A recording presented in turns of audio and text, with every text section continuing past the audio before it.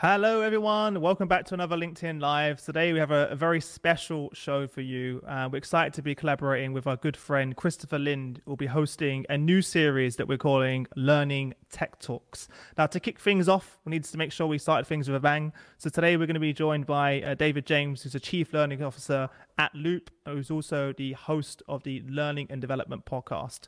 Welcome, everyone. How are you, Christopher? How are you, David? Hey, good. Thank you very much, Chris. Fantastic. Well, thanks for joining us. I'm glad to have two fellow podcasters on the show. So this makes. I like the dramatic gesture. That's really helpful. Just like that. That is good. I was practicing that for like. Can 10 you throw minutes glitter? beforehand. Oh, next time. Yeah. No, Ivan's going to add in a special effect where it like explodes on the screen. So when I do that next time, it'll be fine. There you go. Well, Christopher, give everyone a bit of an overview of what they can expect from the Learning Tech Talk series. No, and then we'll jump in. And it's funny. It's funny to me to think, we just started talking about this. It wasn't even that long ago, and here we are going live with Learning Tech Talks. And in terms of what we're trying to do, and really this is a passion point for me, is really to demystify the landscape of learning technology, because there's a lot of stuff out there, a lot of stuff changing, and I think for a lot of folks it's very confusing. So I'm excited to have David, who we've been friends for a while, talking. I think we've shared a lot of conversations about thought leadership and learning and development, but today we want to take it out of the ethereal and actually get practical with the actual platform. So thanks for joining, David. And I guess to kind of kick it off, before we get into the platform, I'd love to just hear what took you to Loop and a little bit about that. Thanks, Christopher. What brought me to Loop? I think there was a problem that needed to be solved. I was 15 years in-house. I suppose most notably, I spent 8 years at Disney. I was Director of Learning, Talent and OD for Europe, Middle East and Africa.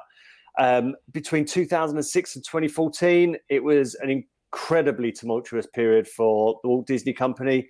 And I suppose it can be summed up in saying that the whole relationship between the brand and the consumer had shifted because of technology and the expectations that shifted those expectations. But in learning and development, I was hamstrung.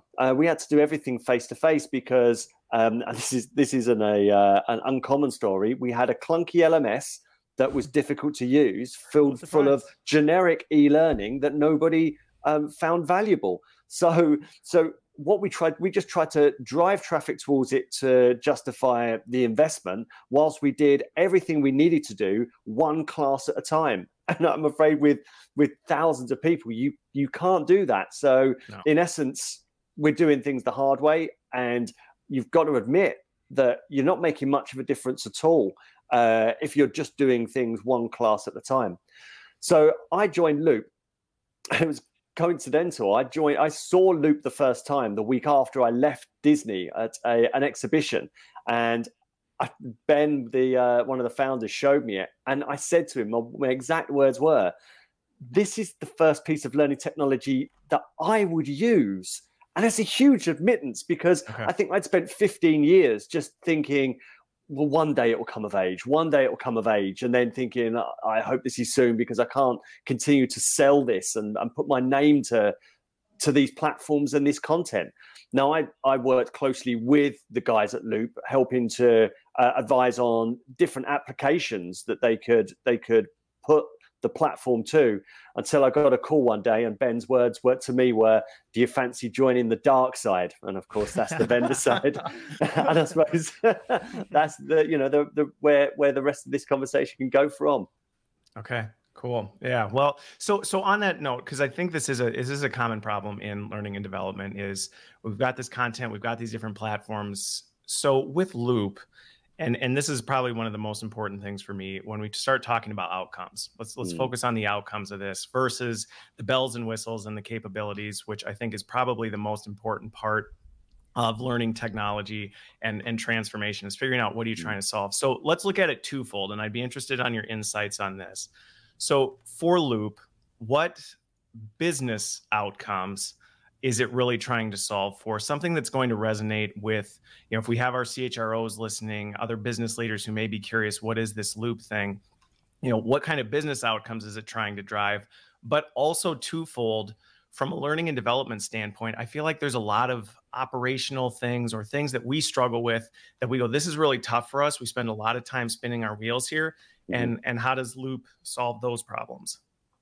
Okay, so look, and to address the elephants in the room on here, what I've known from experience and from platforms and content that I've seen, that as optimistic as you wish to be, LMS is full of content will not affect performance and capability. Does Luke know you're saying this? Sorry. Does Luke know you're saying that? I'm going to stop We're live right now, Dave. Yeah, I'm going to stop the live stream.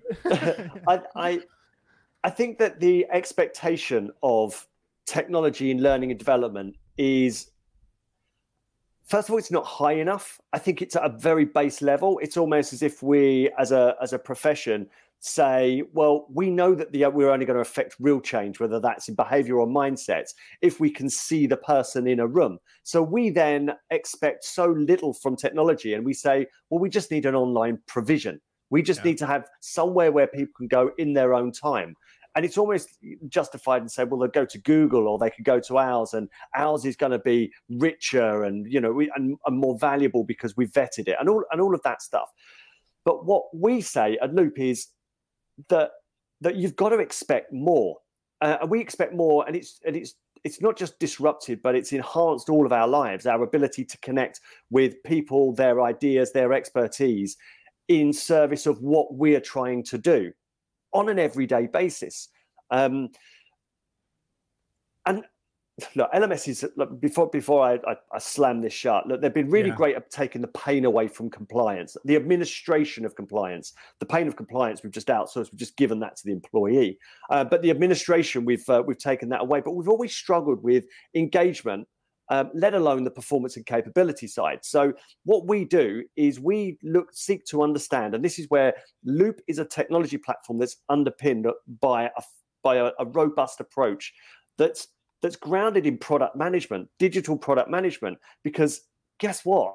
Anybody who is saddled with learning technology has got to see themselves as a product manager, and a product manager will make sure that they are solving the real problems of the people that they're seeking to influence. There's no shortcut here.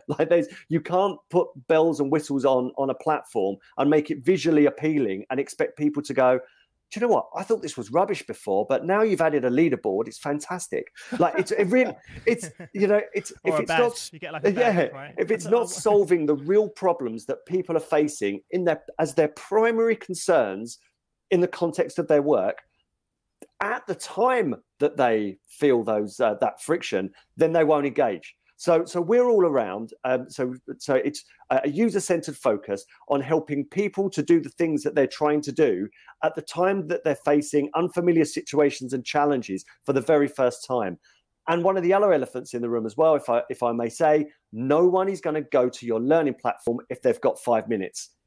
They're not. They're going to talk to a colleague, or if they're going to stay online, they're going to go onto Google. You've lost. So what we recognize as well is that if you want to influence people, you've got to get to where they are. So you've got to run campaigns that show them and share the value at the time that you anticipate that they need that, ideally integrated with the tools they use for work. So you're not creating additional facilities or academies or universities where people go to learn. You are giving them what they need when they need it in order to perform and do stuff that they couldn't do more efficiently without it. So that kind of is in a nutshell. But when you ask specifically, Christopher, what results, what performance, what results, this is whatever those people are charged with. This is whatever is important to the organization. And that's why we believe wholeheartedly in equipping L&D with digital capability to understand and read data. Go and make friends with the data guys, business information, HR systems, to find out your critical points of failure in your organization. Experiment with the users to try to solve their problem, and only use tech to scale and ultimately to automate. It's a different conversation from, hey, plug in this new Wizzy platform, and by the way, the content's animated, so people will love it. Yeah. I don't get it. Bass on LinkedIn said an LMS is like a toolbox. You don't throw the whole toolbox at the problem you're solving. You pick the right tool for the job and the situation. Yeah. So, and I do think, right, to some degree, LMSs have gotten a little bit of a bad rap, in my opinion. They've been we as an industry have tried to use them for things they were never intended to do. And then when it doesn't work, right, it's the LMS's fault. But I'm curious, so the concept you talk about, bringing information to people at the time they need it, right? This whole workflow learning concept is big, right? It's the buzzword. And part of my goal is to kind of cut through the fluff of, okay, right, but how does that work? So you talked about, it's reaching people where they are when they need it. How does Loop do that? Does it integrate with other systems? Does it have intelligence behind it that's pushing content? How does that work? Just very simply. Yeah, sure. So we can do this at various levels, but it starts with the idea and it starts with the expectation. I always say learning and development lacks vision and leadership a lot of the time. So understand what you are looking to affect, and then imagine how that would work. Then use the tools in order to affect it. But there are different ways of doing so. So first of all, this is user-centered. You are looking to understand what people are trying to do and what's stopping them from doing this efficiently. If you were doing this in software development or as a product manager, you bring those people together to find out what it is that they're trying to do. In learning and development, you can do exactly the same. So if in let's take something that we're all familiar with, say induction or new manager development. Yeah, sure. You bring a load of new starters in together, and you try to find out what is it you're trying to do as you come into the organization. You're only going to get a few things. You're trying to pass the probation. You're trying to get the right things done. You're trying not to look foolish, and you're trying to prove that you are the right hire. Okay, what's getting in the way? What's stopping you from doing that? Then, if you could do that, I mean, that's just going to take Post-it notes and a white wall.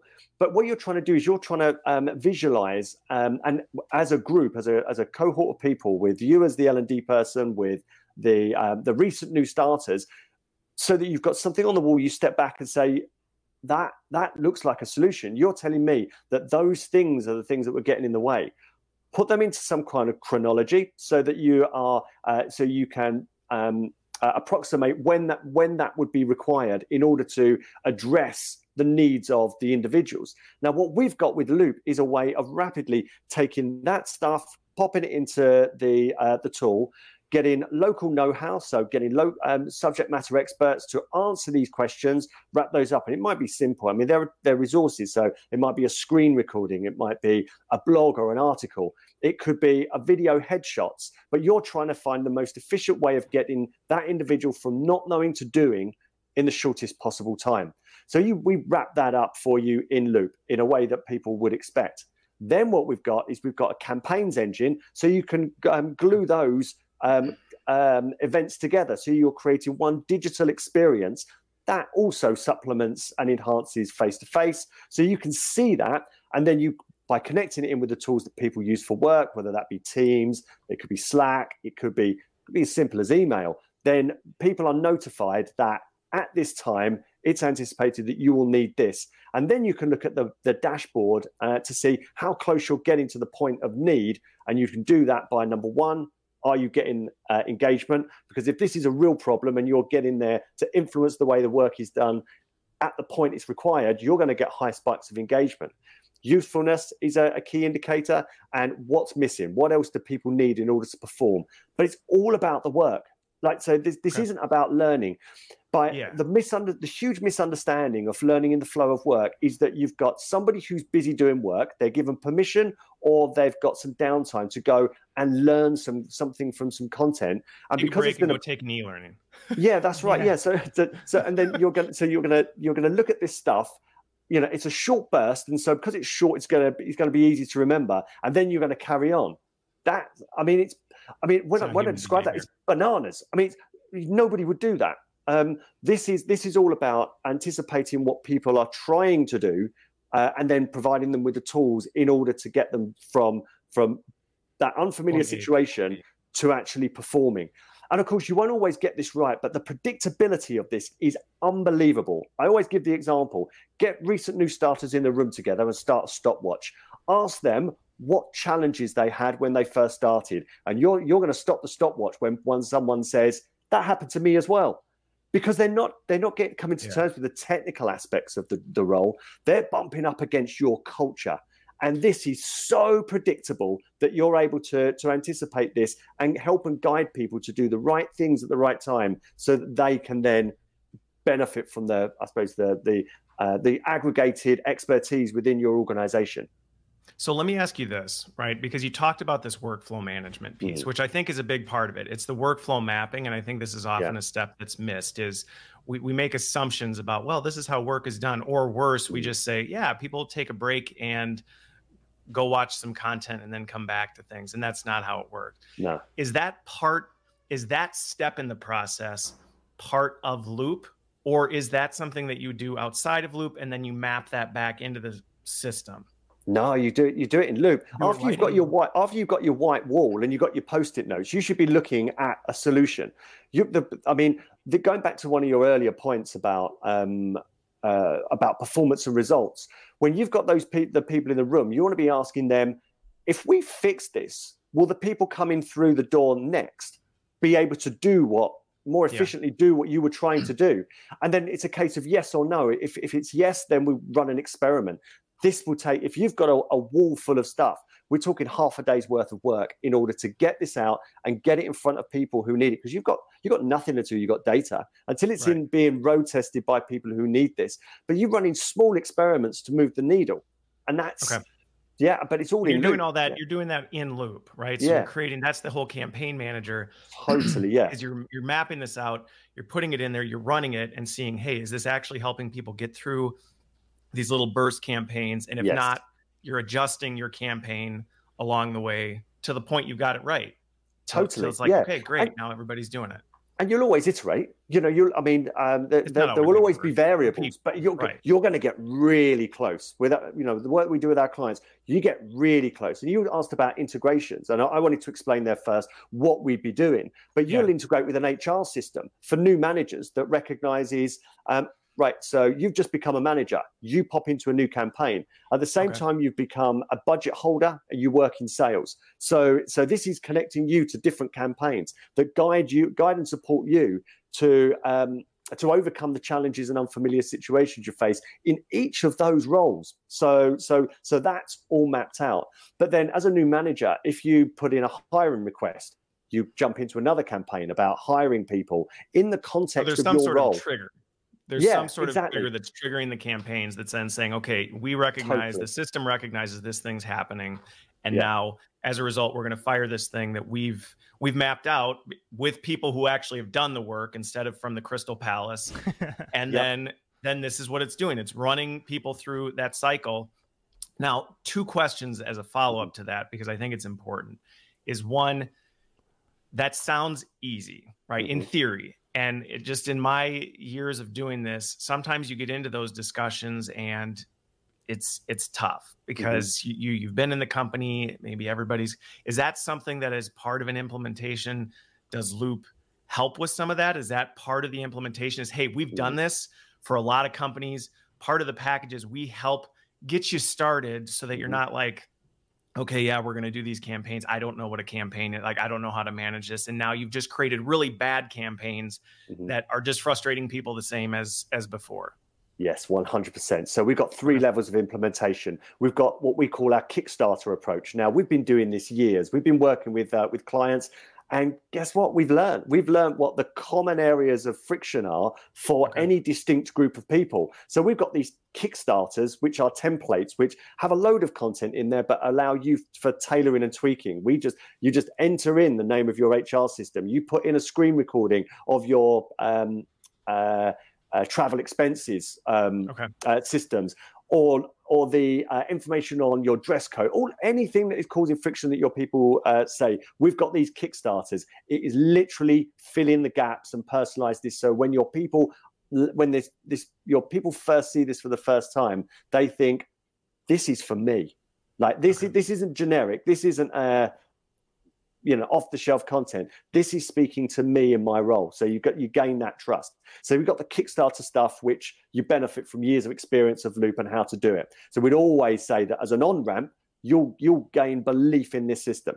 Then you've got the one we just described, which we call the customer journey map, in which there are going to be bespoke things. Sometimes we're brought in for a particular change within an organization, and it is bespoke. And we would lead that entire conversation to keep it on track, but also to show learning and development people, if something is suggested that isn't about learning capability or skills, it's all right to put this up there, because we're going to build a minimum valuable product in which we're going to try to move the needle. So we might only build 12 resources, and even if there are 50 on the wall, because we're going to ask, what is the minimum that we can add in order to move the needle? And then we just add iteratively. We also have a third way, which, learning and development people love to create. And there's already some content. And sometimes, as much as we encourage people to be user focused, not content focused, some people just want to put their stuff in Loop and see how it goes. And we bring the guardrails right in so they can't fail. And we also tell them how they can extract the learning so they can do this better next time. Because sometimes they just want to get going, or they've got sign off already for an approach and some content, and they've just got to get it going. They do come back because it makes perfect sense to be user-focused and only address the friction that people experience. And they're primary drivers for wanting to engage in the first place, rather than creating perhaps educational content that we might be used to. Do you also help them with the communication piece as well? Yeah, we've got... And onboarding?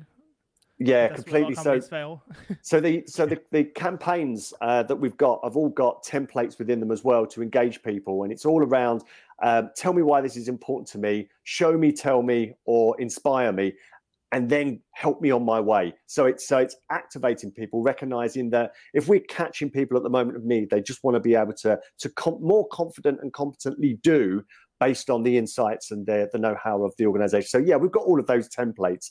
And that's when we teach people about being user-focused, not being verbose, but being straight to the point, respecting people's time.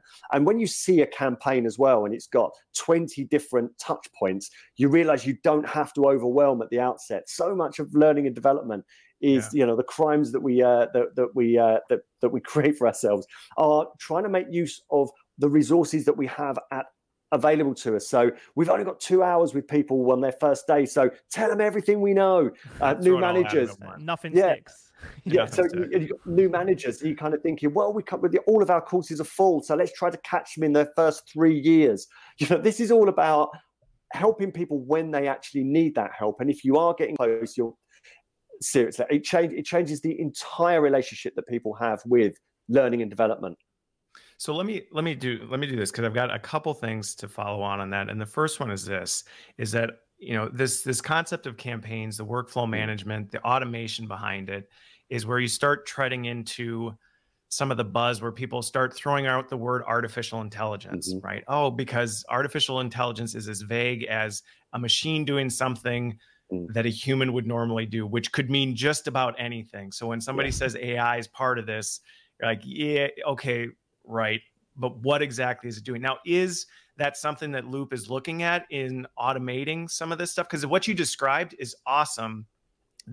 I think it's fair to say that's no shortage of work that has to be done. It's not something that you do overnight. Now, is that something that you're looking at AI or machine learning to help improve? So instead of somebody having to manually do that, it's automating? So the answer is yes. And there is technology that exists right now that will write the resources for you. We know this. I think that Elon Musk has been, one of his companies has been on the vanguard of this, and they're holding it back because from ethical purposes, what's it going to mean if AI can write news articles and stories that can't be distinguished between what a human will write? So that's being held back. But there is technology right now that will write the resources for you. And that's something we've got a close eye on. As far as the customer journey mapping, what we've found, if we look at customers like Sky in the UK, they have grown in their sophistication to find out and explore what the real needs are. And over the last 3 years where they've been doing this, they've ended up spending more time in the discovery phase, because they've realized that the more that you understand as people what people are trying to solve, it takes less time then to build and then the automation, it kind of looks after itself. Whereas what we used to do in learning and development is looking for your silver bullets, quick fix, plug it in and off you go. But, it's counterproductive, because whereas you will save a hell of a load of time with the discovery because you're not finding out what the real problems are. Have you spent 5 years? I spent 8 years in an organization wearing the LMS around my neck like a millstone, trying to justify the expenditure and trying to drive traffic towards it. That's harder than really working on what the real requirements are. And this is one of the shifts we need to make. But this is, we're not making stuff up in L&D here. We're following marketing. We're following software development. We're following professions that have changed, because personalizing and adapting your solutions to meet specific needs of people doesn't just change the end game and what we can expect to achieve with digital approaches. But as far as achieving them and getting real results, it's a total game changer. So as far as the creation and the discovery element is concerned, we're always looking for smarter ways to make that more efficient. But on the AI side, we don't see that the recommendation of content is where we should be applying our attention. Okay. Imagine, and this is considering that some of our roadmap here, but imagine you've got a dashboard that tells you where you are in relation to the business goals that you're seeking to affect. Like, so you're plugged in, you understand, you got your data, you're plugged into your business information, and you can see how your experiments are moving the needle as far as the business KPIs that they care about are concerned. And imagine campaigns are impacting them. Yeah, exactly. And then you're able to see and this is where we're developing the AI, is that your dashboard tells you what else you can be doing in order to move the needle in the right direction. It flags to you and says, of your campaigns, it seems that the longer the campaign goes on, and of course this is me expanding this for the listeners' understanding. But you imagine go the tail end of your campaign is getting very little hits, and this is the point. This is in conjunction where people's performance is tailing off. You need to address this, but so it's actually guiding you to and suggesting ways that you can get better results by looking at some further areas, thinking that'd be amazing. It's like then your dashboard's like a cockpit in which you drive your L&D function based on real business and performance insights. Now, that's just to clarify, that's where you're going. That's where we're going. Now. Yeah, that's where you're going. Okay. Yeah. So in terms of that, go ahead. And just for everyone in the comments section, we're not going to jump into a screen share and go through all of the functionality in this episode. But I'm sure if you want to reach out to David, I'm sure he'll be happy to jump online with you or member of the team to share that, because I know a lot of you are asking, can we see it? Yeah, can we see it? We want to see it. So can I answer that question for everyone? Yeah. And the thing is with this is that it's not a system where you take a look at it and it's filled with content and you'd say, oh, so look, that's going to solve all my problems. We would walk through some of your business problems, some of the things you're looking to affect, and then we'd show you how this actually works in your context. So at the end of a demo, you'd look and say, I can see how this would work, but you can see how you wouldn't be able to do that with a generic example. Now, some of that, though, right, and this, I think, gets into maybe some of the challenges that somebody considering Loop would look at, right? That's a mindset shift. And I think that's a tough mindset shift for L&D to make, is to say, well, this is how we've been doing it for so long. And from what you've described, that's a completely different approach, right? So if you're not there, do you see that when you work with new customers? Does that... And we mentioned this, David James, when we talked last, the Stockholm syndrome. Do you see that rear its ugly head where people go, I kind of get it, but I'm really comfortable over here, and you have to kind of pull them forward? Is that a sticking point? Yeah, I'd say that generally happens in a second meeting, and this is where we've got to be on our mettle, because when somebody says, I'd love to see the platform, we actually walk them through. They've got the time, they see it and go, that's amazing. Then they go back and then they give their version to their boss, and their boss is like, I told you to go and get an LMS full of e-learning. What is the matter with you? So then they invite these guys in and start talking about outcomes and performance and customer journeys and, integrating with the tools they use for work. And it's like, whoa. Rewind, because when I was doing their job, I just put it in an LMS and it was job done. And then then we talk about the opportunity with digital. And I make the distinction between technology-enabled learning and digital. Now, of course, shoot me down for creating buzzwords, but we need distinctions between what we used to do and what is possible now. And so this is how I make the distinction. Technology-enabled learning helped learning and development scale its offering. So it enabled us to put our classrooms on computers. Right? And that was, and then find, with webinars, we're able to then get to people live on their computers. So that's technology-enabled learning. Digital, when you look at something like Amazon isn't just a great shop. Amazon has fundamentally changed the way you replace stuff in your home or fill gaps from a consumer perspective really fast and efficiently. So it's next door. You don't go shopping on Amazon. It's a completely different reframe, and this is what I think that we've got to take a look at with L&D. It's not. Right. What you're saying, I think, is a fair point, and I think that's what a lot of folks in our industry think of when they think of digital learning. Why it tanks and why people don't believe in it, because historically we've taken the classroom, we've tried to stuff it into a digital box and say, ta-da, like digital learning, and people have said, well, that's awful, like that's nothing, like this is the worst of everything that we liked. You got rid of all the stuff we liked and gave us nothing in return, where this is a completely different approach. That's right. Yeah, it's not about L&D. This is user-centered. Right. So this isn't about how I can get my stuff to you. It is how I can help you do the stuff that you are brought into the organization to do, and then help you to overcome your challenges and unfamiliar situations more efficiently than you would if you fumbled along or tried to make the connections or brought an expert in every time that you needed to. It just brings up the rails and guides and supports you to more confident and competent doing. So again, it's a massive reframe. Yeah, it is. Well, and that goes back to the mindset shift piece. Now, a couple things on this, because the reality is, and this is sometimes where I myself have been, I've seen it with other folks I work with. You look at this and it's like, holy smokes, this is overwhelming. You're asking us to change all the content we've done. You're asking us to change the whole process, the whole mindset. Like, that is a lot. I don't know if I'd go that far. Now, couple things on that. The classroom for a lot of organizations, it's still there. And that was one thing the LMS did do well was, hey, you need to schedule something, people can enroll, we need to waitlist them, we can do that. Does Loop still have that capability, even though, yes, the goal is to move to this digital? Can it still handle that? Or would you have to have another tool that can manage that? No, it does all of that stuff. It still takes the administration away. So we've got booking and scheduling for classroom training or meetings. Like we've call it events, because I think like what you're alluding to there is that it doesn't have to be training. You just bring people together for the right thing at the right time. So you have the events element. We have SCORM as well, because we don't want to advocate throwing the baby out with the bathwater. What we are advocating is when it really matters and you really want to help affect performance and capability, on the next time it really matters, let's show you how.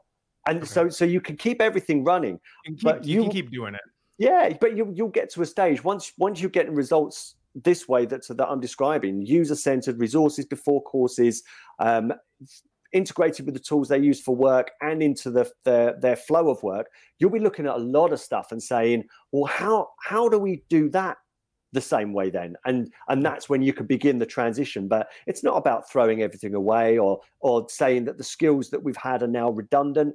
But we do need to admit, in the same way as marketing has had to do in the last 15 years, you have to adapt. We need to change. Totally. Yeah. Okay. Just out of interest, go. I was just out of interest, David, I speak to chief learning officers every single day, right? CHROs, and they're inundated with new LMS providers. Of course. It's like every day there's a new shiny object that comes across their desk they're going to claim to solve all of their problems, right? How do you differentiate yourself to your competitors and get through all of that noise in the landscape? Because I'm sure it must be really tough to reach these guys.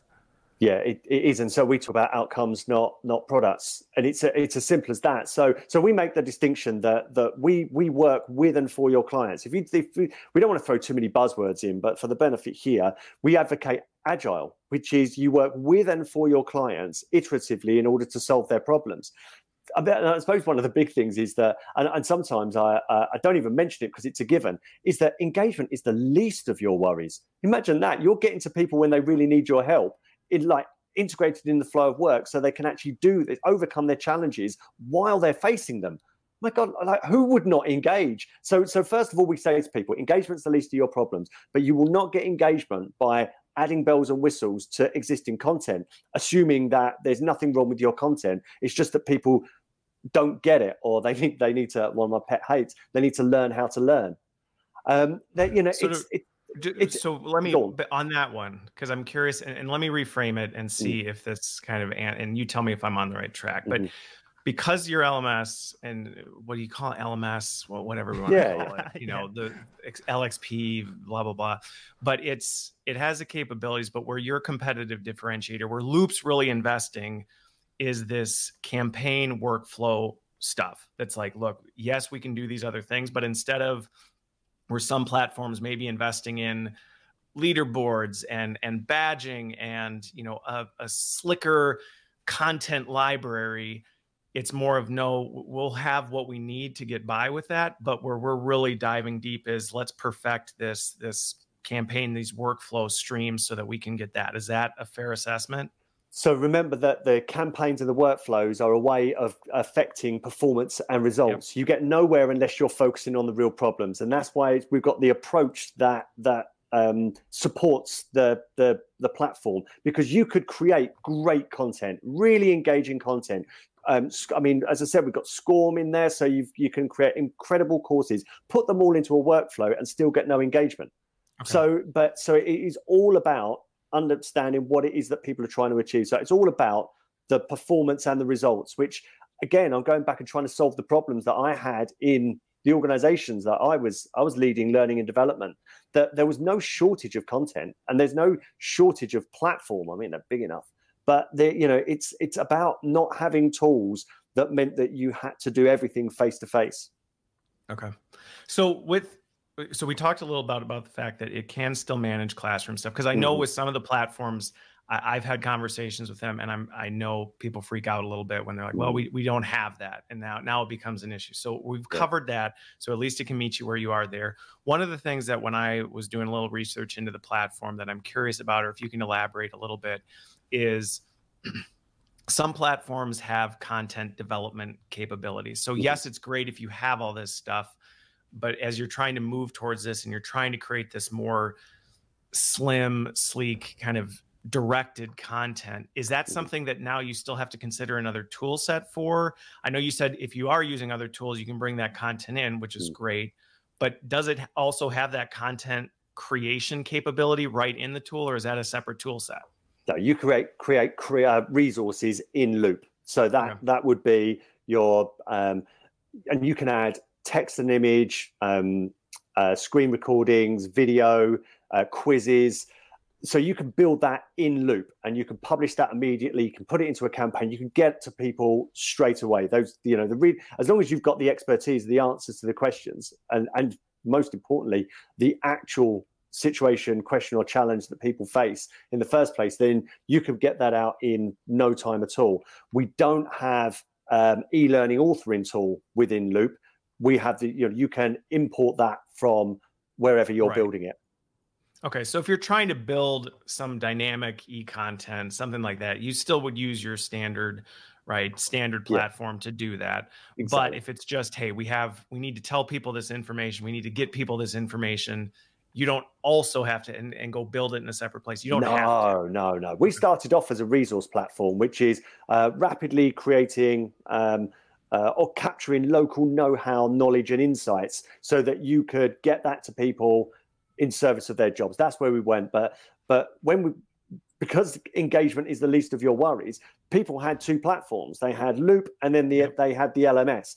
But then they kept on saying to us, well, you're leaving money on the table, guys, because if you could host my SCORM, we'd get rid of the other LMS. So, that was the no-brainer. And then we went on a rapid charge to make sure that we did compliance better than anyone else. And so what we've got right now is that you put your compliance into a campaigns engine, and it's first of all, it reminds people when they haven't done it. But as soon as they have done it, it drops off. It runs all your admin of chasing your people towards completion of your compliance training. again, removing one of the most worst jobs that that you have of compliance, which is the chasing people to completion. We do that all for you. Yeah, okay. And just for everyone on LinkedIn, feel free to ask questions. I'm monitoring the chat.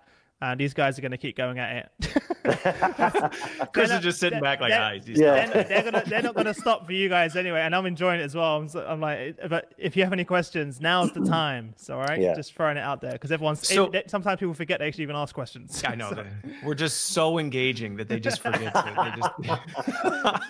They're just locked in. This is like Netflix binge worthy right here.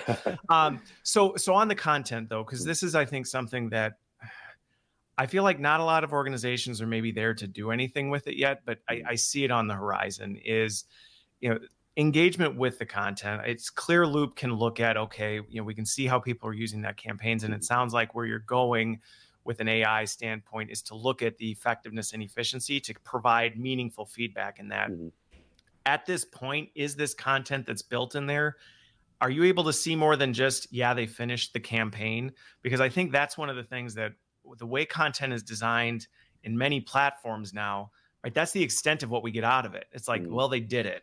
I have no idea what they did with it. I have no idea anything. And so our solution to that is like, oh, let's throw a quiz at the end because that really tells us something meaningful versus, okay, did they get stuck? Did they go through the whole thing? What kind of analytics, I guess, if you will, is there on this beyond just, okay, they finished it? So we've got anything from, excuse me, what device they use, when they did this, how long they were in there. We've got usefulness ratings because we're all about, it's got to be useful. It's got to be addressing a real need. So we've got usefulness ratings. We've got, we ask for feedback, how to make it more useful. So we've got, if it can be done in the platform, then we measure it. But as far as, and we can show you how far they got into any particular piece of content as well. That's if it can be done, then it can be then it can be seen. Well, and what's interesting about that, I was with one organization, and on that topic, right? We were able to see some of that, and this is where we started building meaningful insights. And one example that we found was nobody was finishing this thing, right? We had this campaign and nobody was finishing it. And initially the reaction was, oh, this is a failure. And what we found is as we dug into the analytics and started talking to people, we realized that, no, that's just as hard. That's just where their struggle stopped. They got to that point and they went, I don't need help anymore. It got me to, so we were actually able to cut a ton of content out because we went, well, 99% of people only need help to this point. So why would we make this whole rest of this stuff? Nobody cares. They don't need help after that point. So there are some value to that. And that's what we're talking about with the dashboard. Sorry, Chris. Christopher, how did you go about discovering that? By the way, just practically. So, I mean, practically, and we won't get into the tools we were using, but that was the analytics. And that's why I'm always curious from a content standpoint, can I see more than just, yes, finished, no, didn't finish, or yes, they passed a test, no, they didn't pass a test, because we were able to get those analytics out of, okay, how long did they spend in it? How far through this did they go before they stopped? And then that allowed our team to kind of do some follow. I mean, it'd be great if you could throw AI at it, which is like what you said, where it could then tell us, hey, 95% of people? We found it manually, which I think that's where technology is going to change things. Yeah. So from an infrastructure standpoint, this is something that, I think a lot of organizations may not necessarily anticipate is, what does that look like to support a platform like this? I think when we think of LMSs, we think, okay, we've got to have admins, we've got, they got to do all this assignment, and we've got to have all this stuff. We've got to have content developers doing all of that. Does Loop follow that same structure? Is it simplifying some of that? What type of resources do you anticipate needing on a team to effectively use Loop? Because it sounds like Loop's a tool. If you didn't change your mindset, you didn't change the way you were doing things, Loop could still potentially be something that isn't driving the performance that it's intended to do. Yeah, that's right. So it requires people focused on solving the real problems. And we live in a digital world. Like if we took some people out of classrooms and applied them to solving the real problems as they're being faced, we'd solve a hell of a lot more. So first of all, there's the paradigm shift. Now, there are organizations such as Sky who have teams, pull squads together in order to discover what the real problems are, to build the content within an experiment, and then run close by the client to make sure that what they end up scaling actually works. So there's a significant number of people supporting 30,000. But we run customer collaboration calls, and we ran one in the last couple of months for our retail customers. And one of the new customers said that they're worried because they don't have a lot of resource. And then one of our more established customers said, I do this on my own. I do all of this. I am the only person in learning and development. But I think the retailer are in a unique position because the learning and development team, a lot of the time, know the real problems, don't they? They are laser focused on solving real problems that manifest as people leaving or not performing, stores, for example, not performing. So they know what to address. And this was one example where they built resources that they could get to people on the campaign when it was actually required, and guiding people during that. Their transitions, and perhaps where they were the biggest risk to the company, both staying and messing things up or leaving after not too long. So you can do this one of two ways. It doesn't take a huge amount of administration. And the thing is as well is what's different from addressing real problems and friction that people experience as opposed to programs is, remember when we build programs, a lot of it is on assumptions, and we're filling days, right? Yes. So we're creating programs that are heavy. And require scheduling and then delivery. So they're really long and heavy. We're talking about laser focused on specific problems that if you're creating minimum valuable products of, say, 12 resources that could be glued together and then nudge people and integrated with their tools to guide and support them over a particular journey. They're really focused, they're really light, and it takes a fraction of the time. And creating resources in a campaign takes even a real fraction of the time it takes to create e-learning as well. It's a real massive paradigm shift for us. Okay. So you're just to clarify, you're not going on record telling everyone that they only need one person to run. No. But I'm saying that our preconceptions of what David, I'm kidding. we actually rent this one person out to we just rent them out. There's just one for the whole thing. That's all we have customer success managers who will run projects like for customers to shadow them so they can see it. A lot of this stuff is breaking down the fear of, well, I've never done this before. And this is so exciting to actually go from nothing to get a subject matter expert in, to do a screen recording. They're doing the voiceover. You finish it off and then you go, we never have to run that training again.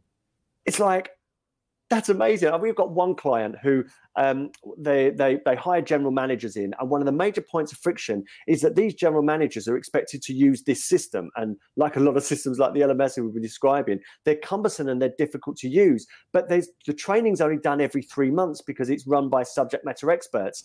So you imagine being an unlucky general manager who comes joins the day after the last training was done.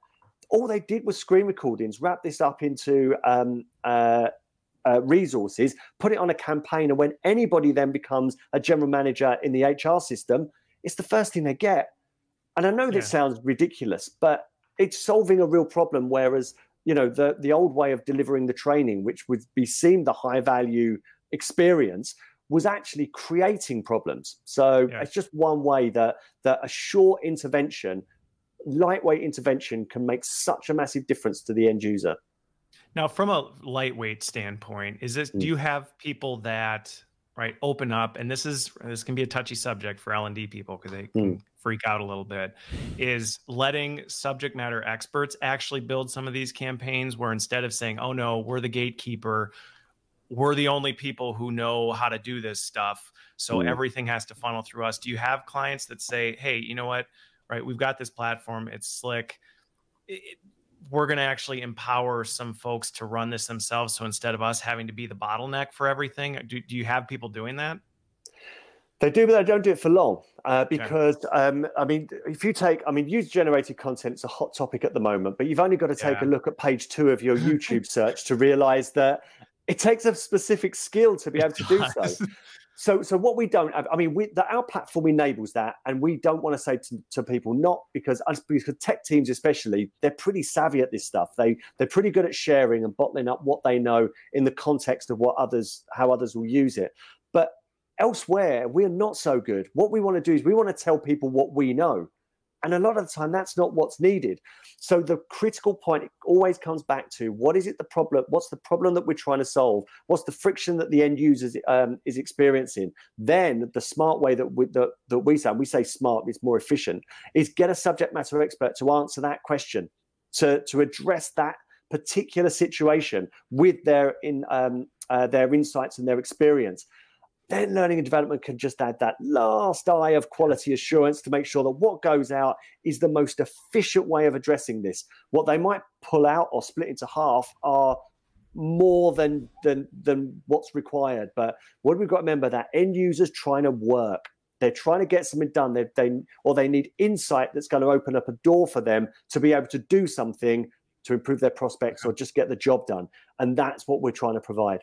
Well, and in my experience, I've seen, right, this user-generated content thing's a can of worms when you dig into it, because I think sometimes the mindset is, yeah, we'll just let the subject matter experts do it, and it a lot of times doesn't go well. Or again, you're now asking them to do something in addition to their job, and they are just like, I just want to do my job. Like, I don't want to be building content for, this platform. Now, granted, it can work, but that's helpful to see. Some people have kind of gone down that path and said, it doesn't eliminate L&D's role, it just shifts it, because now what the work you're doing is over here instead of over here. You're no less relevant. It's just the work you're doing, if anything, is more relevant to it. Yeah.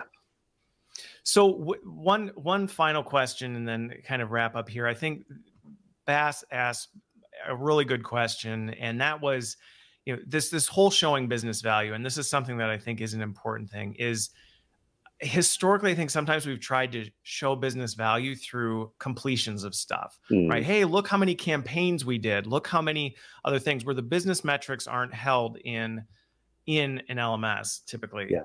And so I'm curious, how does Loop, as you look at an implementation like that, how do you work with those business metrics so that the story they're telling of, hey, okay, these campaigns have happened, but so what? What's that connection? Is that something in Loop, or is that something that you work with clients on how to build that story? So this is what clients are already doing, and this is and this goes back to the very heart of why we get good engagement. You solve a real problem. You need to understand what a problem is. Your best bet's the data. So at the moment, we advocate go make friends with those who have access to the data. But we help with what you're looking for. And let me give you an example. So if we're going to start with, again, we do induction. If we look at the real problem that we're looking to solve, what we always ask is, what would happen if you did nothing? What if you didn't support people at all? Then you get to the real issue. You go, well, people wouldn't be ready, right? So we go, what's the readiness metric? People would leave. People wouldn't be engaged. People would stay and they wouldn't perform. All of these valuable insights that you can gain. Now, at the moment, we say that will be your benchmark. But this is what we're building, that dashboard in Loop, that the roadmap we said, where you've got your custom business metrics on an initiative page that said, this is your ground zero. You might even want to put your previous 6 months data in. And then what we'll do is, when we run experiments, because it's all about people doing the right things at the right time, we're going to see what effects we have on that data. Okay. So that's how we connect. But it all starts with, and this is, we going right back to the beginning, one of your first questions about why I've got involved with Loop. We had a resource platform that when you took a look, you thought, I'd use that. But we tripped over with, well, why wouldn't other people? And it all comes back down to, no one will use it if it's not useful in the context of what it is that I am trying to do. And the data and the business metric element is just making sure that you are staying aligned to what it is that people need, and you're not just creating content based on gut feeling or minimal observation or stakeholder weighting. So it's just to keep us on track. Okay. I thought of one more thing that I had on my list, and then we didn't get to it. How much is it? It shouldn't be too big. It shouldn't be too big. So this is one, and actually, I'm just curious your perspective on this, right? when people, because the reality is a lot of companies have a platform today, right? And so if they're looking at making the switch, there's this big elephant in the room of, oh my word, we have to move all the stuff from that to that. And that feels like just overwhelming. So one, does Loop have the ability to do some migration work? But I guess the bigger question is, with this big fundamental shift, do you find people end up migrating everything, or do they say, you know what, this is a completely different approach? Maybe now's the time to rethink it. Because what I've seen over the years is a lot of times people make these shifts and they just move the trash from this landfill to this landfill, and then they're like, well, it's getting more of the same. So you've just called it trash, and you're asking me to answer that question. I think you just answered it. But you have answered it. You have answered the question. No one was going to this stuff. I mean, going back, like I'd say, we're not throwing the baby out with the bathwater. Right. Right. So what we advocate massively is run an experiment. Run an experiment to see how this works. So you're talking about pricing, Chris. What we say to people is, and which I think is a real point of differentiation with Loop, is, right, we will give you Loop for a cost. It might just be $1,000 to run an experiment. We will run alongside you to show you, well, to expand what your expectations of technology. You'll see this in action. Then we don't have to say to you, hey, come and put your trash in our platform, right? They look and say, do we need all of that stuff? For which we will ask, well, we'll ask the question back. I don't know. But if you're asking me that question, you've got some serious questions to be asking yourself. Now, we don't believe that Loop is the answer in the same way as one website is the answer on the whole of the internet. But what we do advocate is that if you are choosing the right tools to address the right problems, because you might not want to just create bespoke content that's contextually relevant for all of your areas. You might want to get Pluralsight in. You might want to get another trusted content developer. You might go Harvard Managed Mentor and plug it in. But what we'd say is, don't just launch some stuff onto your audience and expect them to go. Engage with them, find out what they're really trying to do and what's stopping them, and then give them access to the tools that you think will help to move the needle. So you haven't got, 5 years down the line, you bought Loop, you've filled it full of trash, and now you're thinking, now it's unmanageable. We probably need to clear out, or we need to move on. It's about the right tools for the right thing. So, I think just building on what you said there, if it's not working, there's going to be good reason it's not working.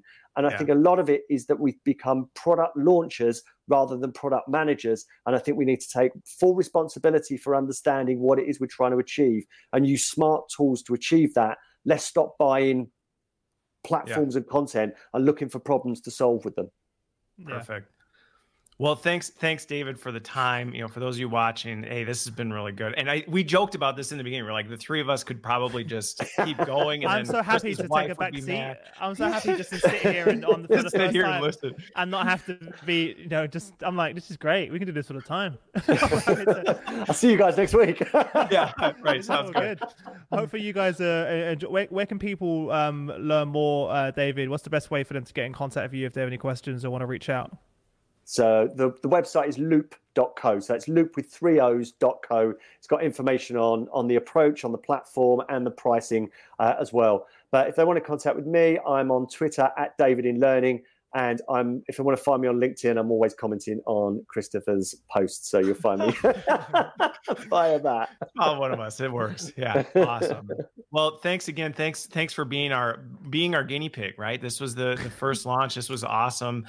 Really enjoyed it. Hopefully everybody watching got some extremely valuable stuff out of it. And we'll be back next week. Fantastic. And if everyone listening, in the comment section, there'll be a link so you to subscribe to the podcast. So make sure you subscribe there so you never miss out. Now, when you're riding your bike to work or on a train, you've got us to listen to. I don't know if that's a good thing or not, but but it's there, guys. And also, David, your own podcast. Where can we subscribe to your podcast as well? Yeah, so the Learning and Development Podcast, you'll find it wherever you get your podcasts, whether that be iTunes, Google, Spotify, Stitcher. I think we're on all the main ones. Fantastic. Well, thanks again for everyone for listening, and thanks for Christopher and Dave for taking over our LinkedIn Live today. It's been a pleasure. And who do we have next week? Can we do a plug? Yeah, we can do a plug. So next week we've got Nick Howe from Area 9. We're going to be talking about adaptive learning and what that looks like and how Area 9 Lyceum is approaching that. So I'm excited for that one. Amazing. Well, apart from that, we'll let you all go, and we'll look forward to seeing you all in 2 weeks, right? Yes. Next week. Next Thursday. Week. Oh, next Thursday. Week. Next week. We're back again, guys. All right. We're back again. Yeah, fantastic. We'll see you later, everyone. Have a good evening. Thanks a lot.